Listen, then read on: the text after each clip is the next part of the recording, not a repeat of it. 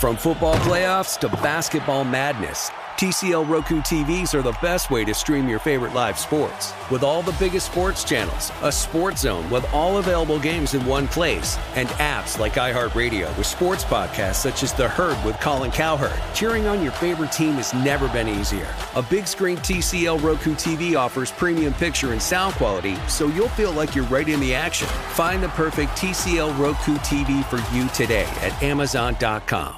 Hey, this is John Ridley. And this is Matt Carey, documentary editor at Deadline. And welcome to Doc Talk. John, we've got a hard-hitting episode today. A lot of controversy. Well, maybe we should put the word controversy in quotes in the documentary field about the nominees for Best Documentary Feature. We're going to get into that with some amazing panelists. You get a shot, but the individuals behind every one of those images, they're complicated and they are human. This has been Doc Talk. Thank you. Great conversation. You. This is the Greg Peterson Experience on VSiN, the Sports Betting Network.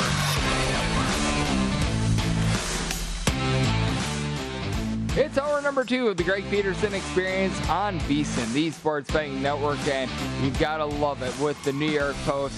The headline for tomorrow is going to be How Pete It Is. St. Peter's in the Elite Eight of the NCAA tournament. Wind up hitting upon that storyline a lot in hour number 1, and we're going to be refreshing everything that I've got with regards to the Elite Eight here in the next 2 hours of the Greg Peterson Experience. We're going to be leading off with what I've got here on this Saturday card, as we're going to be diving into Arkansas Duke here in a second. Also going to be hitting upon some MLB futures here within the next 2 hours as well. We're going to be talking about some teams with regards to season wins that you want to be taking a look at, and just in general, ramping up for a sport as well, because I think that beyond just taking a look at the handicap itself, just the way that you want to be preparing for a season is important, and it really goes to all sports, because there are many of you guys out there that listen that wind up getting ramped up for college football / the NFL. I know that there are some of you that right now you're midstream. You do a lot with regards to the NHL, NBA, and I really do think that when it comes to handicapping, it is a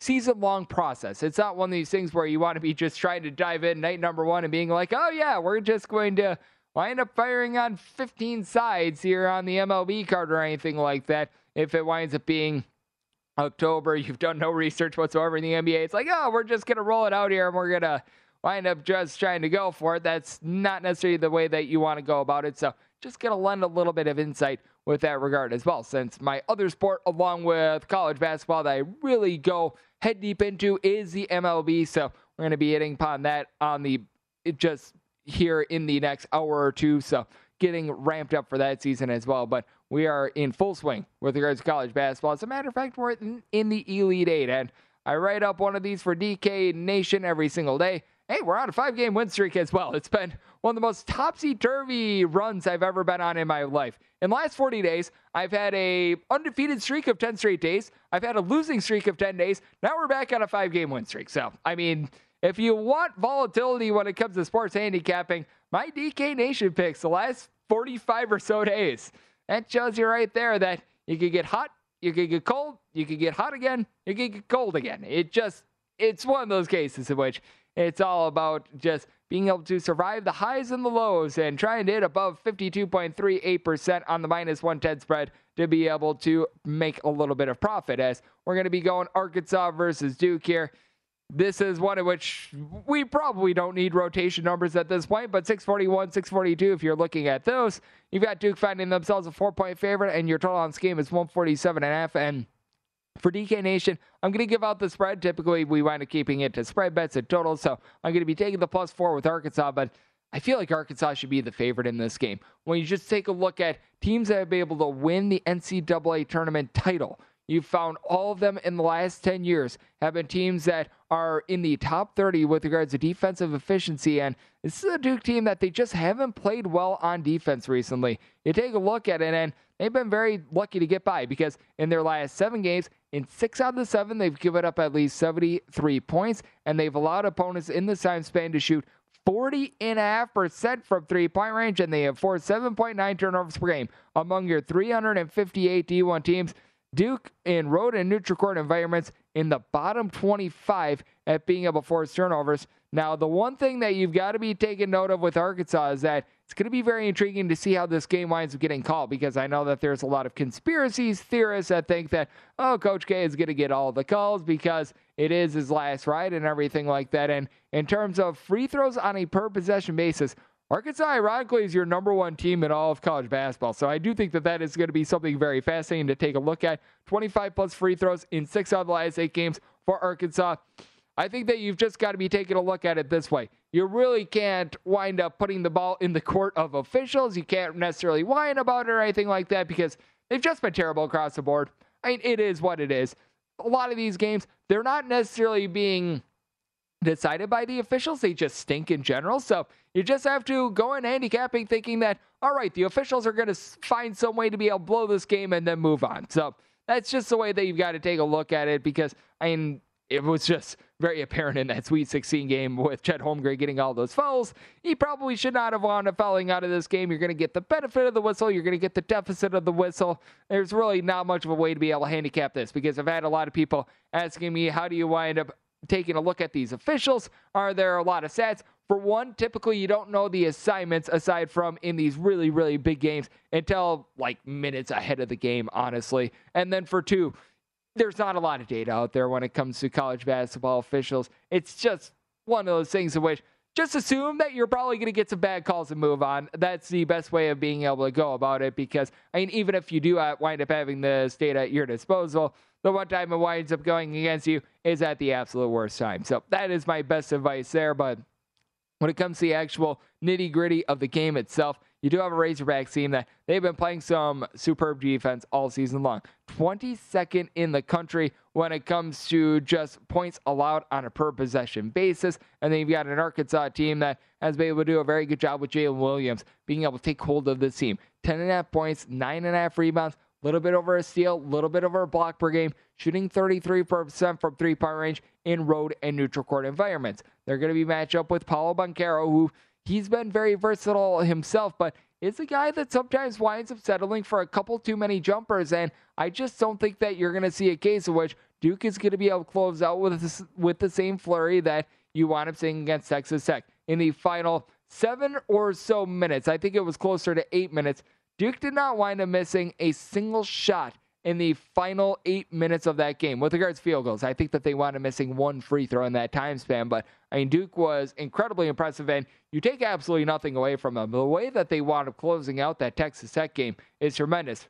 Asking any team to do that multiple times in a row, that is very, very daunting, and they pretty much had to do it twice because they were down in that game against Michigan State with about 3 minutes remaining, and they are the only team that was north of a 5-point favorite ever since the beginning of day number 2 in the round of 32 to cover as more than a 5-point favorite. That was that Michigan State game in which they were trailing with 3 minutes left to go, and then they wound up covering 6.5 because it was just a march to the free throw line at the end of that game. So that tells you how underdogs have been doing recently here in the NCAA tournament. But when it comes to Duke, I also do think that you're going to need to have Jeremy Roach step up once again. And he's been tremendous in this NCAA tournament, scoring in double figures in every one of these games. But you just have that fear that bad Jeremy Roach is going to be coming out. And he did wind up having 4 turnovers in that game against Texas Tech. This is a Duke team that they're very prone to turning the ball over. As I mentioned a little bit earlier, they're not doing a good job of being able to generate turnovers. Arkansas, they're right around 62nd in the country with regards to turnovers forced on a per possession basis. So they do a relatively solid job there. Arkansas is a team that I would consider them to be a little bit more of an advanced version of Texas Tech. They're a team that they play more up-tempo. They've got guys that are, in my opinion, just better athletes in general, and that is going to be tough for this Duke team to be able to overcome because you saw Duke really struggle with Texas Tech up until that last sequence in which they just did not wind up missing a single shot in that final sequence. You've got a Duke team that they are going to have Mark Williams out knowing he's going to be the best low post presence in this game. A guy that's able to give you 3 blocks per game, and I really liked watching him in the NCAA tournament. He's been able to do a solid job with that regard, but with regards to Duke as well, it's a team that they could be a little bit streaky from 3-point range. Wendell Moore has been playing much better. He's been able to give the team a double-figure amount of points in each out of the last 5 contests. But the guy that I think is really going to be a key in this game, that'd be J.D. Notae. With J.D. Notae, he just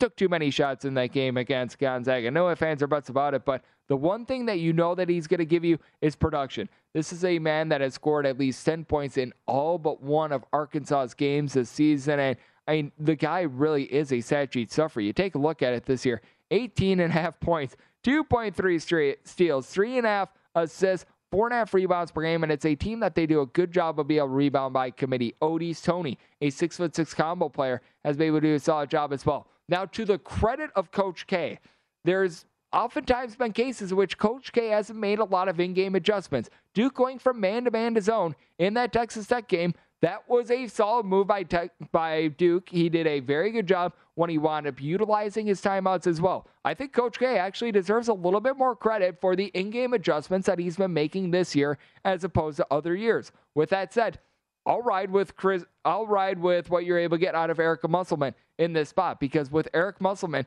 you wound up seeing the rotations that he wound up having in that game against Gonzaga. He utilized a guy in Trey Wade that for the year had been averaging right around 4.5 or so points, 3.5 rebounds, a guy that in a lot of games had really been coming off the bench, had a combined 2 points in the previous 3 games. He went off and he had himself a game against Gonzaga. He wound up having 15 points, 7 rebounds. That is a matchup that very few coaches would have been able to identify. The Must Bus was able to. Ready to unlock a world of entertainment? Philips Roku TV has America's favorite TV streaming platform built in, so you can watch live TV, catch every game, discover must-see shows and hit movies, and get all the best streaming apps in one place, like iHeart for all your favorite music, radio, and podcasts. Watch what you want, when you want. Immerse yourself in entertainment with premium 4K picture and sound for every budget, with sizes for every room. Find your perfect Philips Roku TV today, online or at your local Walmart and Sam's Club.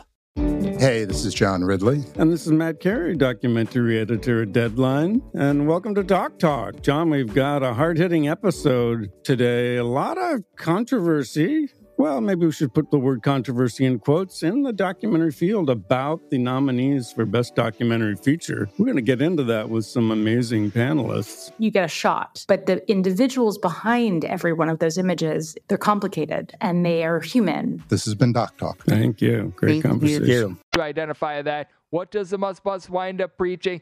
Being able to hit the glass hard, being able to play tenacious defense, playing just like your hair is on fire. I think that Eric Musselman is going to have these guys up for it. I think that a lot of people are taking a look at this Arkansas team, and they're giving them a little bit of short shrift because, while Duke is peaking at the right time, Arkansas is as well. Arkansas has been able to win 18 out of the last 21 games. This is a team that they wound up losing to the pride of Hofstra in the state of Arkansas. It was a random game in Little Rock in late December in which Hofstra wound up having plane trouble, and they wound up having their best scorer out of that game. Now, the Pride of Hofstra, a solid mid-major team, but that was a cataclysmically bad loss. They then wind up losing to Vanderbilt, and after that, Eric Musselman was able to flip the switch for Arkansas. They look like a completely different team right now. I think Arkansas gets the job done.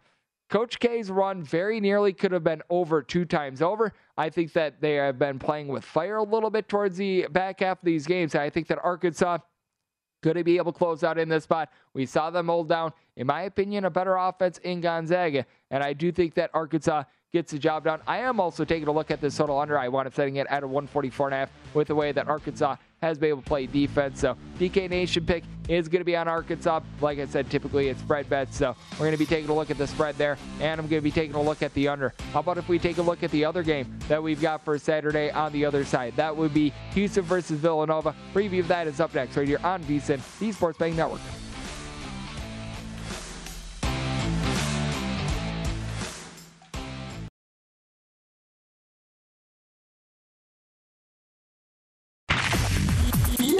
Experiencing Hoops Peterson himself on VSiN, the Sports Betting Network.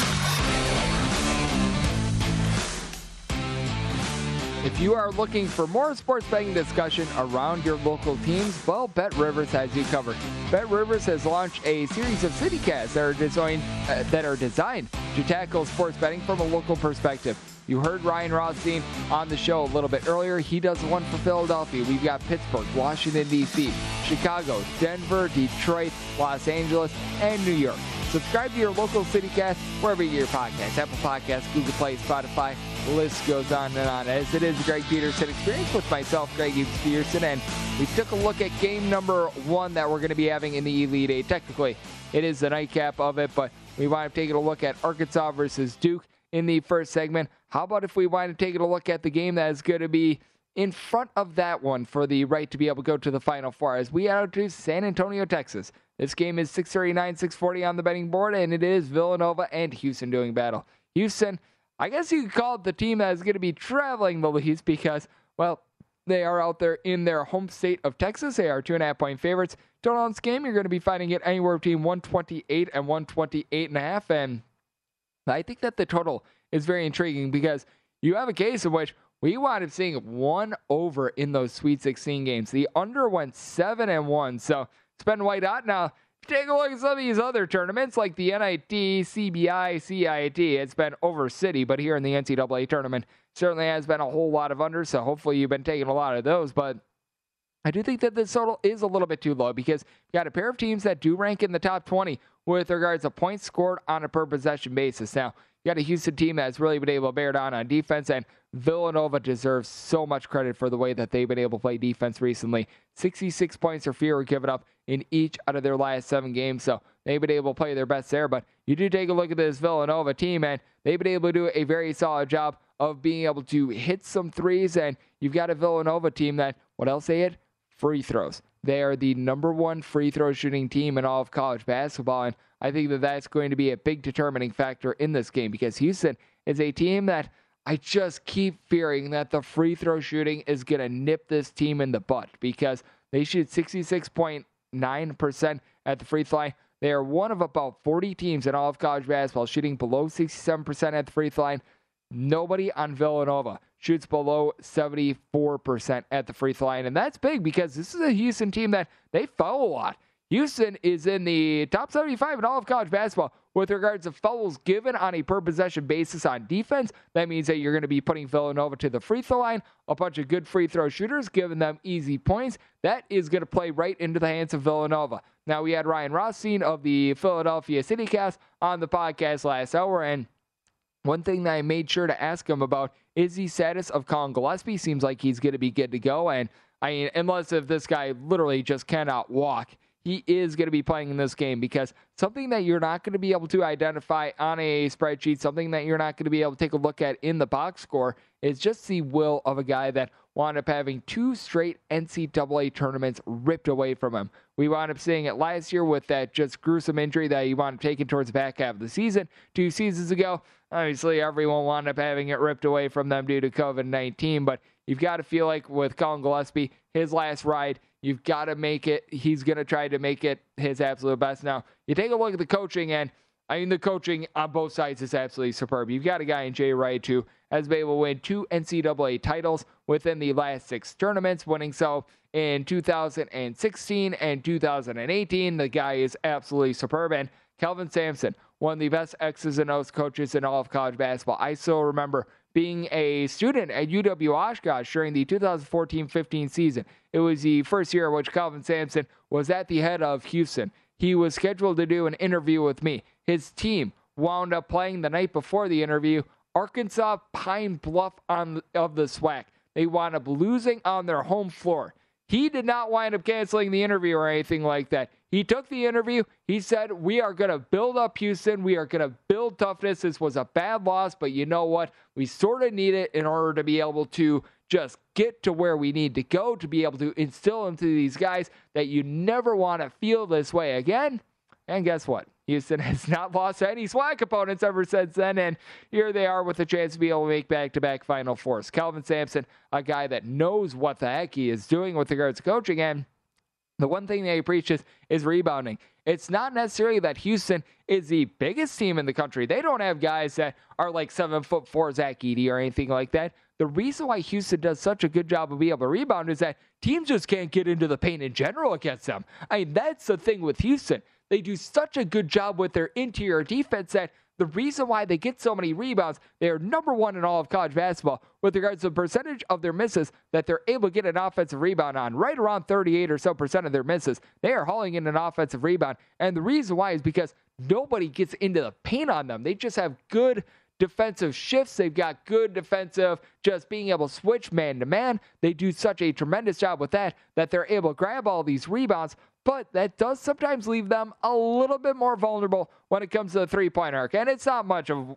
much more, because there has to be a little bit of a weak point when it comes to the defense. And this is a Houston team that you take a look at it and it's absolutely supreme. And by weak point, Houston allows 30.6% 3-point shooting in a road and neutral court environment for teams overall with regards to their 3-point shooting percentage. And Villanova, they're not quite on that level. With regards to opponent 3-point shooting percentage, Villanova still very solid. They're actually in the top 25 in a road and neutral court environment. But I do think that Villanova, just with the way that their guards are able to move the ball along the perimeter, that is going to be able to give them a little bit more of a leg up in this game. And you've got a Houston team that I do think that the injuries that they wound up suffering earlier in the season, they are unfortunately going to nip them in the butt, because you've had Marcus Sasser along Trayvon Mark being out of the fold for this team.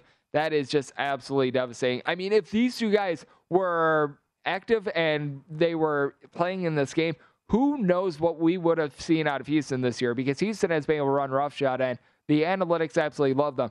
Ken Pomeroy actually has them with the number one chance to be able to win the NCAA tournament. If you're looking at betting markets like DraftKings, a lot of places right now have Houston right around plus 350. So the number 2 shot to be able to win the NCAA tournament behind Kansas. And I do think that is relatively in line, but I do think that Villanova is going to be able to provide a tough matchup, because with Villanova, something that is not getting the love that they deserve is the big men of this team. Jermaine Samuels, coupled with Eric Dixon, they combine to be able to give you 20 points, 12.5 rebounds. And with Dixon, he's a guy that from 3-point range is shooting in the pocket of about 51%. Among qualifying D1 players, he's in the top 5 in all of college basketball. He has been absolutely supreme with that regard. And when it comes to Houston, it's a team that ever since conference play, they've been shooting right around 32 to 33% from 3-point range. They had themselves a nice sizzler in that game against UAB, but it is a team in which a 3-point shooting comes and goes. And with regards to Houston, they are a team that, once again, they get into foul trouble. You saw that with Taze Moore in their last game against Arizona.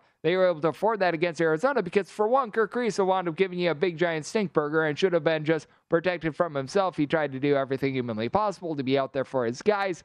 He was just not able to deliver too much, so that was a little bit of an issue for Arizona. But on top of that, with regards to Villanova, this is a team that I do think that they're going to be able to do a good job of being able to take control of the ball as well, because Houston, one of the top teams at being able to force turnovers on a per-possession basis in all of college basketball. Villanova is committing right around 8.8 to 8.9 turnovers on a per-possession basis. That is one of the best, or 9.8 to 9.9 total turnovers per game. With regards to turnovers on a per-possession basis, they're more around 26th, 27th in the country. So they do a relatively solid job there. And to Houston, their own credit, they turn the ball over right around 11.5 times per contest. This is not a Villanova team that is necessarily looking to get out there, looking to try to get a bunch of fast breaks, layups. They are able to get a couple steals, but Villanova is going to be very content to not wind up generating a lot of steals, but they are going to protect the ball themselves. So I do think that winds up giving Villanova a little bit more of a shot in this game as well. And with Houston, they do have Fabian White along with what you're able to get out of Josh Carlton. They combine for about 25 points, 12.5 rebounds.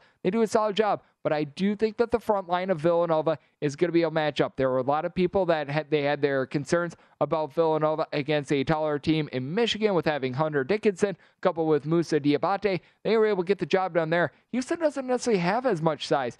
You do have a little bit of familiarity with Josh Carlton because he wound up beginning his career at UConn, and I do think that this is actually a relatively solid matchup for Villanova. Big men that they do a great job of being able to pull down rebounds, but at the same time, they are a pair of guys that, in general, they don't have as much size as you wind up seeing them with that Michigan front line. So I actually think that Villanova should be able to have an easier time with it here. I just think that with Villanova being able to take care of the ball the way that they do and their free throw shooting, they're going to be able to get it done. I think that they're going to be able to find their way to the free throw line. So I like Villanova outright in this spot. I wound up saying them more around a 3-point favorite. So I pretty much got a reversal as to what we're seeing at the books right now. And it's not been necessarily a tournament of overs, but I did wind up taking my total at a 130 because, once again, it goes back to the late game fouling. If you do wind up having a 5 to 6 point differential, either way, whether it be with Houston, whether it be with Villanova, you know what's going to be happening. You're going to be seeing the march to the free throw line. You're going to be seeing both of these teams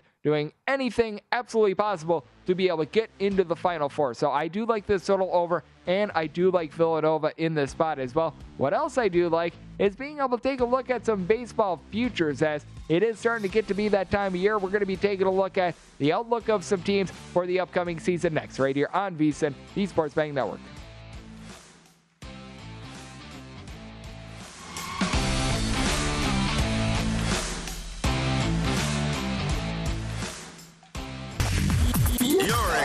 experiencing Hoops Peterson himself on VSiN, the Sports Betting Network. The KFC chicken sandwich is served hot and straight from the fryer. That's why it's so finger-licking good. Order the KFC chicken sandwich today, as it is a Greg Peterson experience right here on VSiN, the Sports Betting Network. I unfortunately do not know if I've got a KFC near me that's open once this show wraps up at 1 a.m. Pacific, 4 a.m. Eastern, but you know what? We can put it on the bucket list for tomorrow because I'll actually be back from 7 to 10 p.m. Pacific time. They're going to be open more around those hours, so we're going to put that on the list, get myself a good meal there. And what else is good? Being able to take a look at some MLB season win totals, as the baseball season is less than 14 days away and actually works out perfectly this year because my main two sports are college basketball and baseball. I get a whole 2-day break, and as so me, I will sleep when I'm dead. So I will be taking a look at everything that we've got coming up for the season and be able to get in a little bit more advanced analytics chat, and you know what, maybe go out for a nice meal or two. Get another KFC chicken sandwich before the season winds up starting up. So that'll be really nice. We're going to take a look here at the National League season win totals. We'll take a look at the American League a little bit later on in the show as well, but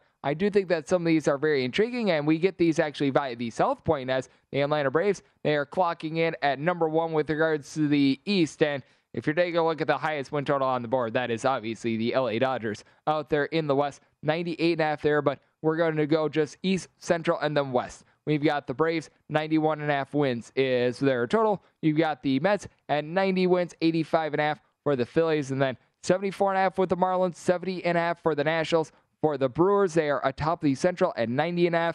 84 with the St. Louis Cardinals. You've got the Cubs, who find themselves at 75.5, Reds at 73.5, and then your poopy Pittsburgh Pirates are at 65. And then with the Dodgers, 98.5.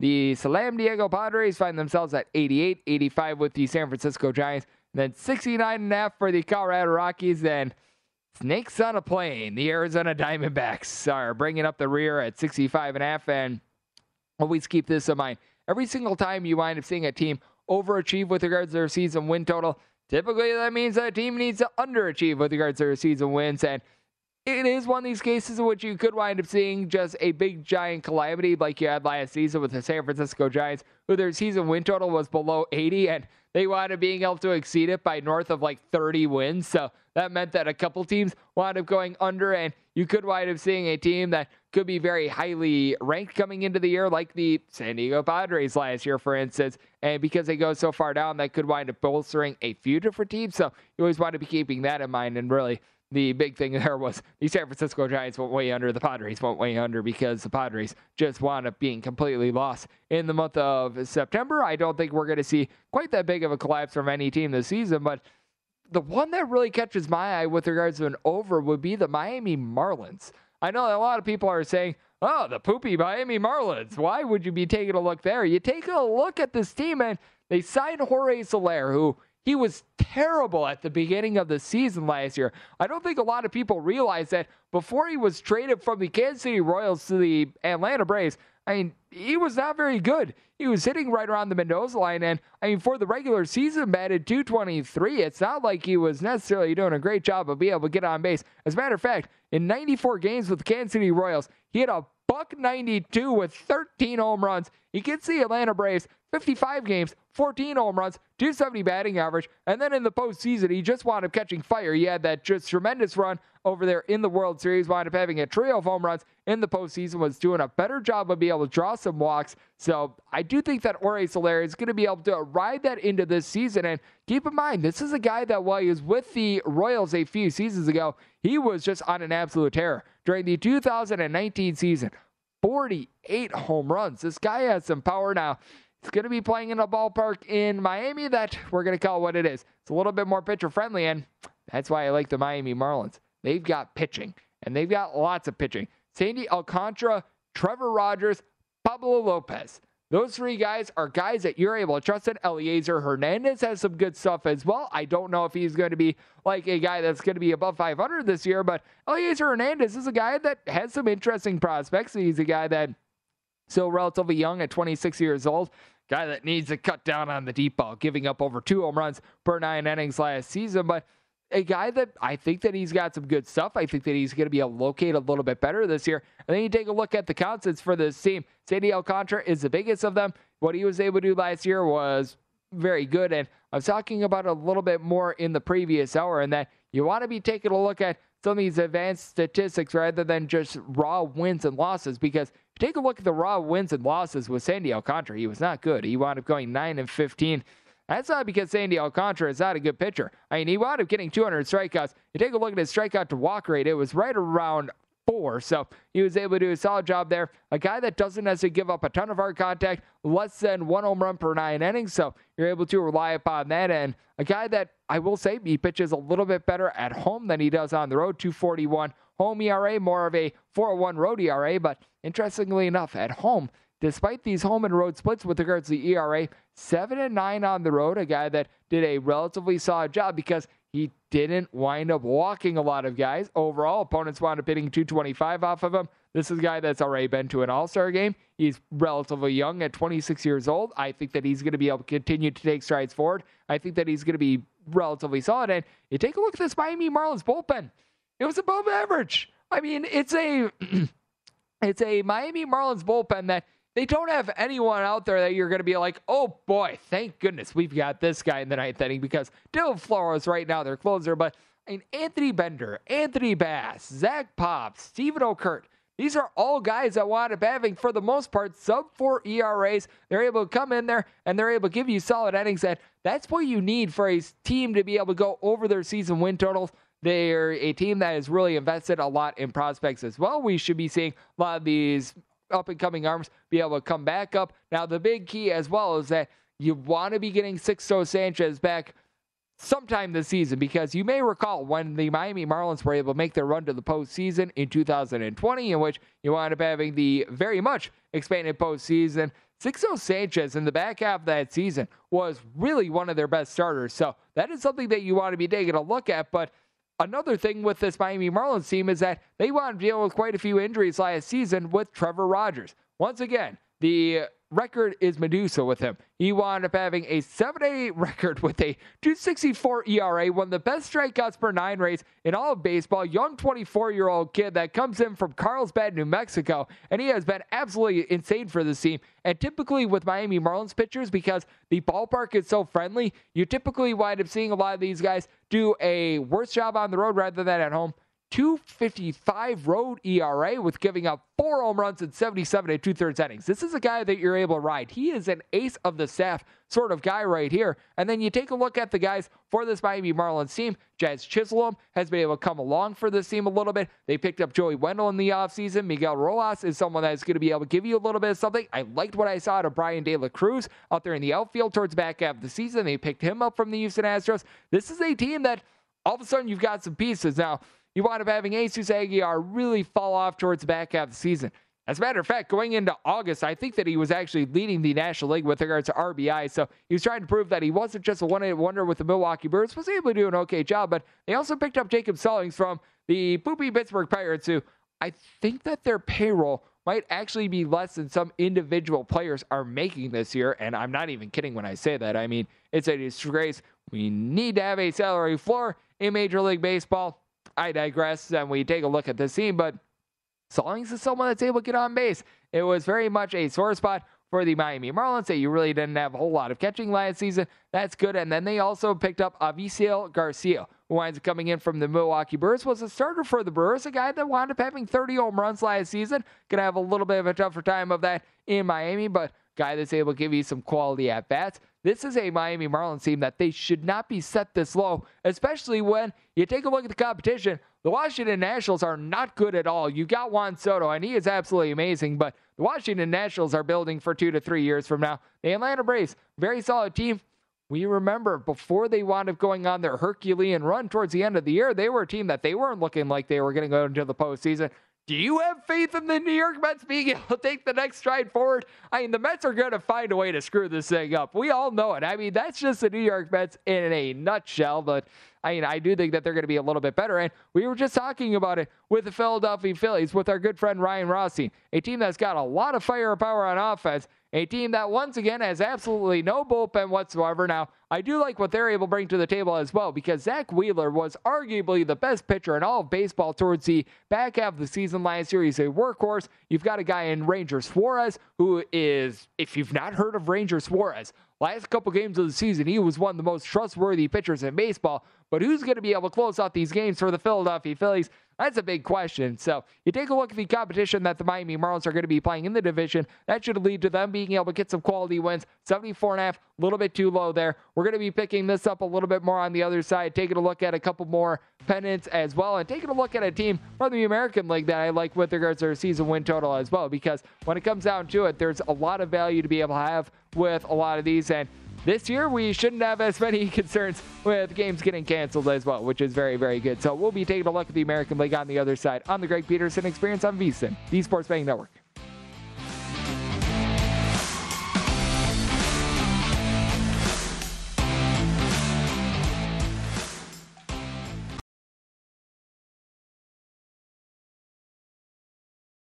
VSiN, the Sports Betting Network. We're back here on the Greg Peterson Experience with myself, Greg Peterson, and we're taking a look at some season win totals right now in Major League Baseball.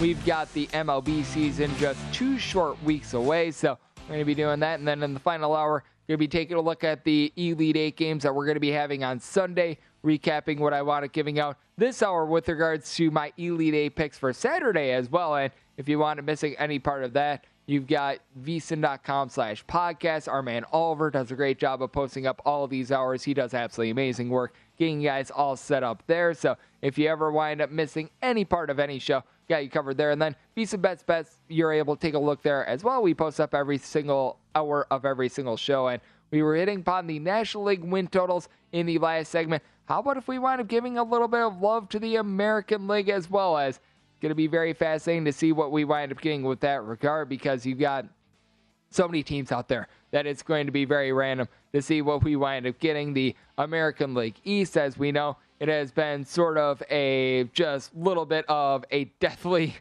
division, to say the least. And right now, the biggest win total that you're finding out there in the East is, ironically enough, the Toronto Blue Jays at 92.5. From there, you've got the Yankees at 91.5.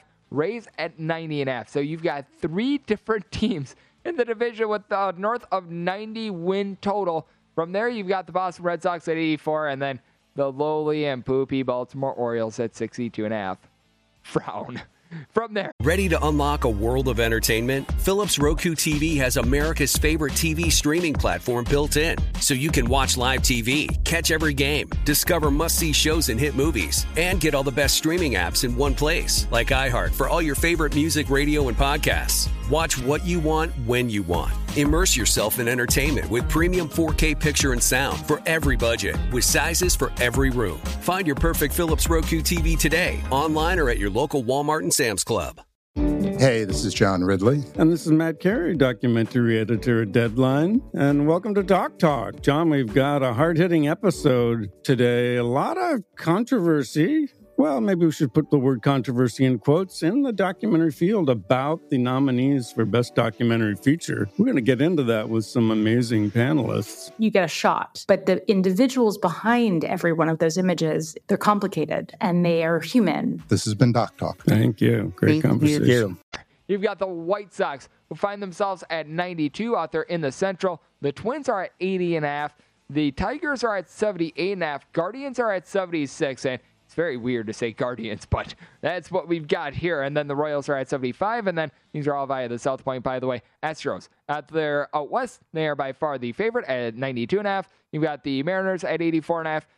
Angels are at 84. You've got the Rangers at 74.5, and then the Oakland Athletics, the rebuilding Oakland Athletics, who seem to have sold off everything, along with the streamers from the fire sale, are finding themselves at 69.5. And I wound up giving out an over in the last segment with regards to the National League with the Miami Marlins.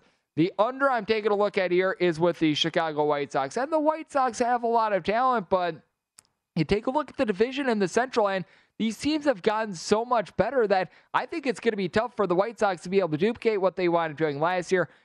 On top of that, you wound up seeing a big fall off with the White Sox as well. Even when you wound up having guys like Yoel Moncada wind up coming back, or I should say Luis Robert coming back in the fold for them, even when you wound up getting fully healthy with regards to this team, you wound up seeing them not necessarily doing as great of a job. And the one thing that I would recommend to the Chicago White Sox is that some of the guys that you're using out of the bullpen, you shouldn't necessarily be utilizing them out of the bullpen. If you wind up having Michael Kopech coming out of the bullpen again, which it sounds like they're going to be utilizing him as more of the number 5 starter, which thank goodness gracious for that, because this is the guy that he's able to start. That's going to be very beneficial to them, but I thought that some of the usage was very strange. And you do take a look at this White Sox team. You've got a lot of pitchers in which their home and road splits are not necessarily so great, and if you wind up having Michael Kopech out for any sort of time, you've pretty much got 2.5 pitchers, because you take a look at the home and road splits of Dylan Cease, and they are some of the most demonstrative ones they're able to find in baseball.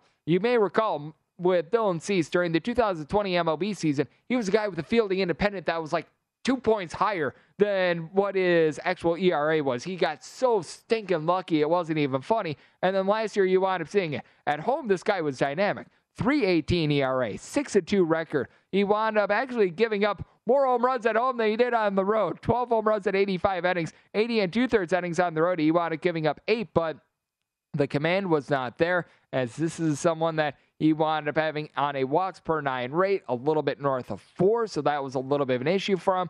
4.69 ERA whenever he wound up hitting the road as well, with opponents hitting more like a 2.41 off of him compared to a 2.05 at home. He was just very much built to be able to pitch in this Chicago ballpark, so I do think that that's a little bit of an issue. And then I mentioned it, the division in the Central is so much better. You take a look at the Detroit Tigers. The Detroit Tigers have arms. I mean, this is a team that they actually were one of your best teams, a top 10 bullpen with regards to ERA out there in all of baseball last season. They've brought a lot of those guys back. You wound up having Gregory Soto be an all-star last season. Michael Fulmer wound up showing some nice signs of life. Kyle Funkhauser, he's able to bring the funk. Joe Jimenez is solid. They've signed Andrew Chafin in the offseason. And now on top of that, you've got a good starting staff. Matt Manning is a guy that I'm not necessarily in on, but Casey Mize, Tariq Skubal, these two guys are really guys that you're able to build your future around. They don't have Michael Boyd in the starting rotation anymore, but you wind up signing Eduardo Rodriguez, who, if you take a look at fielding independent as compared to ERA, he was arguably the most unlucky pitcher in all of baseball last season. Now, I don't know how much I'd be willing to put into that, because Eduardo Rodriguez, we wound up seeing it in his last full season before last year in 2019. He wound up leading the American League in walks. So I don't know how much progression you think that he's going to be able to give. I think that it's going to be a little bit more. I think that him being in a little bit more of a pitcher-friendly ballpark in Detroit rather than out there in Fenway, it is going to be able to help him out a little bit. So I do think that that's going to be able to be very beneficial. And it's a Detroit Tigers team that all of a sudden, they've got a lot of their prospects there up. I wanted to mention it with their starters in Skubal and Mize, two guys that they wound up showing a lot of improvement last year. And then on top of that, Spencer Torkelson. He was the number 1 pick in the draft a few years ago. Seems like he's going to be starting at first base, a young 22-year-old. This guy is absolutely incredible. You're going to love to see the way that he winds up playing the game. He's got good power. He does a good job of being able to get on base. He fields well. This guy is going to make an immediate impact right away for this team. And then you wind up seeing someone like a Jonathan Scope last year be able to give you good production towards the front half of the season, towards the back half of the season. It wound up waning a little bit, but I think that he's going to be able to do a relatively solid job as well. You wind up having a bunch of young guys get very good at bats for this team a season ago as well. You've still got a veteran in Miguel Cabrera, which he's not able to offer you too much, but actually did a better job of being able to get on base last season. So I think that he's still going to be able to give you a tad bit of something, but I trust in the pitching of this team. You got to figure that with the Guardians, it's going to be a little bit of a tough season for this team, but also keep in mind that last season, they were without Shane Bieber fever for much of the season, so getting him back in the fold is nice. Aaron Savali, he was a guy that was getting a little bit lucky, but I mean, here's the starting 5 for the Guardians. You've got Shane Bieber, Aaron Savali, Zach Plesac, Cal Quantrill, Tristan McKenzie. Tristan McKenzie was one of the best resurrection stories in all of baseball towards back half last season. I mean, this guy, prior to the All-Star break, was hot garbage. And then in the second half of the season, he actually wound up putting it together, and he wound up doing a really good job. I mean, you just take a look at what he wound up doing in the first half of the season, and he was a complete and utter hot mess. After the All-Star break, he wound up having more around a 4-ish or so ERA. So I do think that he's going to be able to come through, and he's going to be able to do a relatively solid job for this team. And the big reason why he was able to do so is that he was averaging nearly 7 walks per 9 innings prior to the All-Star break, and that dropped to sub-3 after the All-Star break. Cal Quantrill was a guy that after the All-Star break was legitimately a top 15 pitcher. I mean, this guy is able to give you some very good production. He did a very nice job towards the back half of the season of just letting quality starts. A 2.9 ERA for a guy that many people think is either going to be the number 3 or the number 4, depending on how they want to shape up he and Zach Plesac. Plesac, a guy that wound up underachieving a little bit last season, but we've seen him have some production out there at the MLB level because he's a guy that doesn't walk a lot of guys. So that is going to be very solid. Now, with all the moves that have been made, more with the position players. Obviously, that started out last offseason with having the trade of Francisco Lindor. That does wind up putting the team behind the 8 ball a little bit, so offense is a little bit suspect with the Guardians, but I mean, they're improved. The Kansas City Royals, I'm not expecting a ton out of them, but you wind up seeing them be a little bit of a pesky bunch with the Minnesota Twins. They wind up signing Carlos Correa. It's not going to be easy for the White Sox to be able to really have a super high win total because while I think that they're the best team out here in the division, the teams after them, I mean, they're all relatively equal. They're all going to be pesky on a night in and a night out basis. With the expansion of the postseason, you got to figure that there's going to be fewer teams that are going to be sellers at the trade deadline as well. 92 for the White Sox, a team that it just felt like they wound up playing like knuckleheads at sometimes last season. That's not something that I want any part of whatsoever. And if anything, I'd be taking a look at the over on a lot of these teams out there in the Central. I think that the Tigers have a chance to be able to get to 500. With the Guardians, you've got pitching with this team. If you're able to get James Karinchak back and healthy, because he was not necessarily himself towards the back after last season, if you're able to get the bullpen guys to be able to be at the very least halfway decent, Emmanuel Clase was one of the best closers in all baseball last season. You've got yourself a little bit of something there. The Minnesota Twins at 80.5, I'd be taking a look at them over. I think that they're going to be able to have themselves a nice resurrection season after last year. It just all wound up hitting the fan. Joe Ryan, one of the best up-and-coming pitchers in all baseball. So, I mean, if I'm looking at the Central, I'm looking at overs on darn near everyone except for the Chicago White Sox, as I think that that might be one of the most competitive divisions out there in baseball. So I think that that is where you want to be looking with regards to season win totals out there in the American League. And where you want to be looking with regards to college basketball is at some of these Elite Eight matchups. Coming up next, we're going to take a look at the 2 games that we're going to be getting for Sunday, along with a game that you may not have known is actually going to be played this weekend. That's up next right here on VSiN, the Sports Betting Network.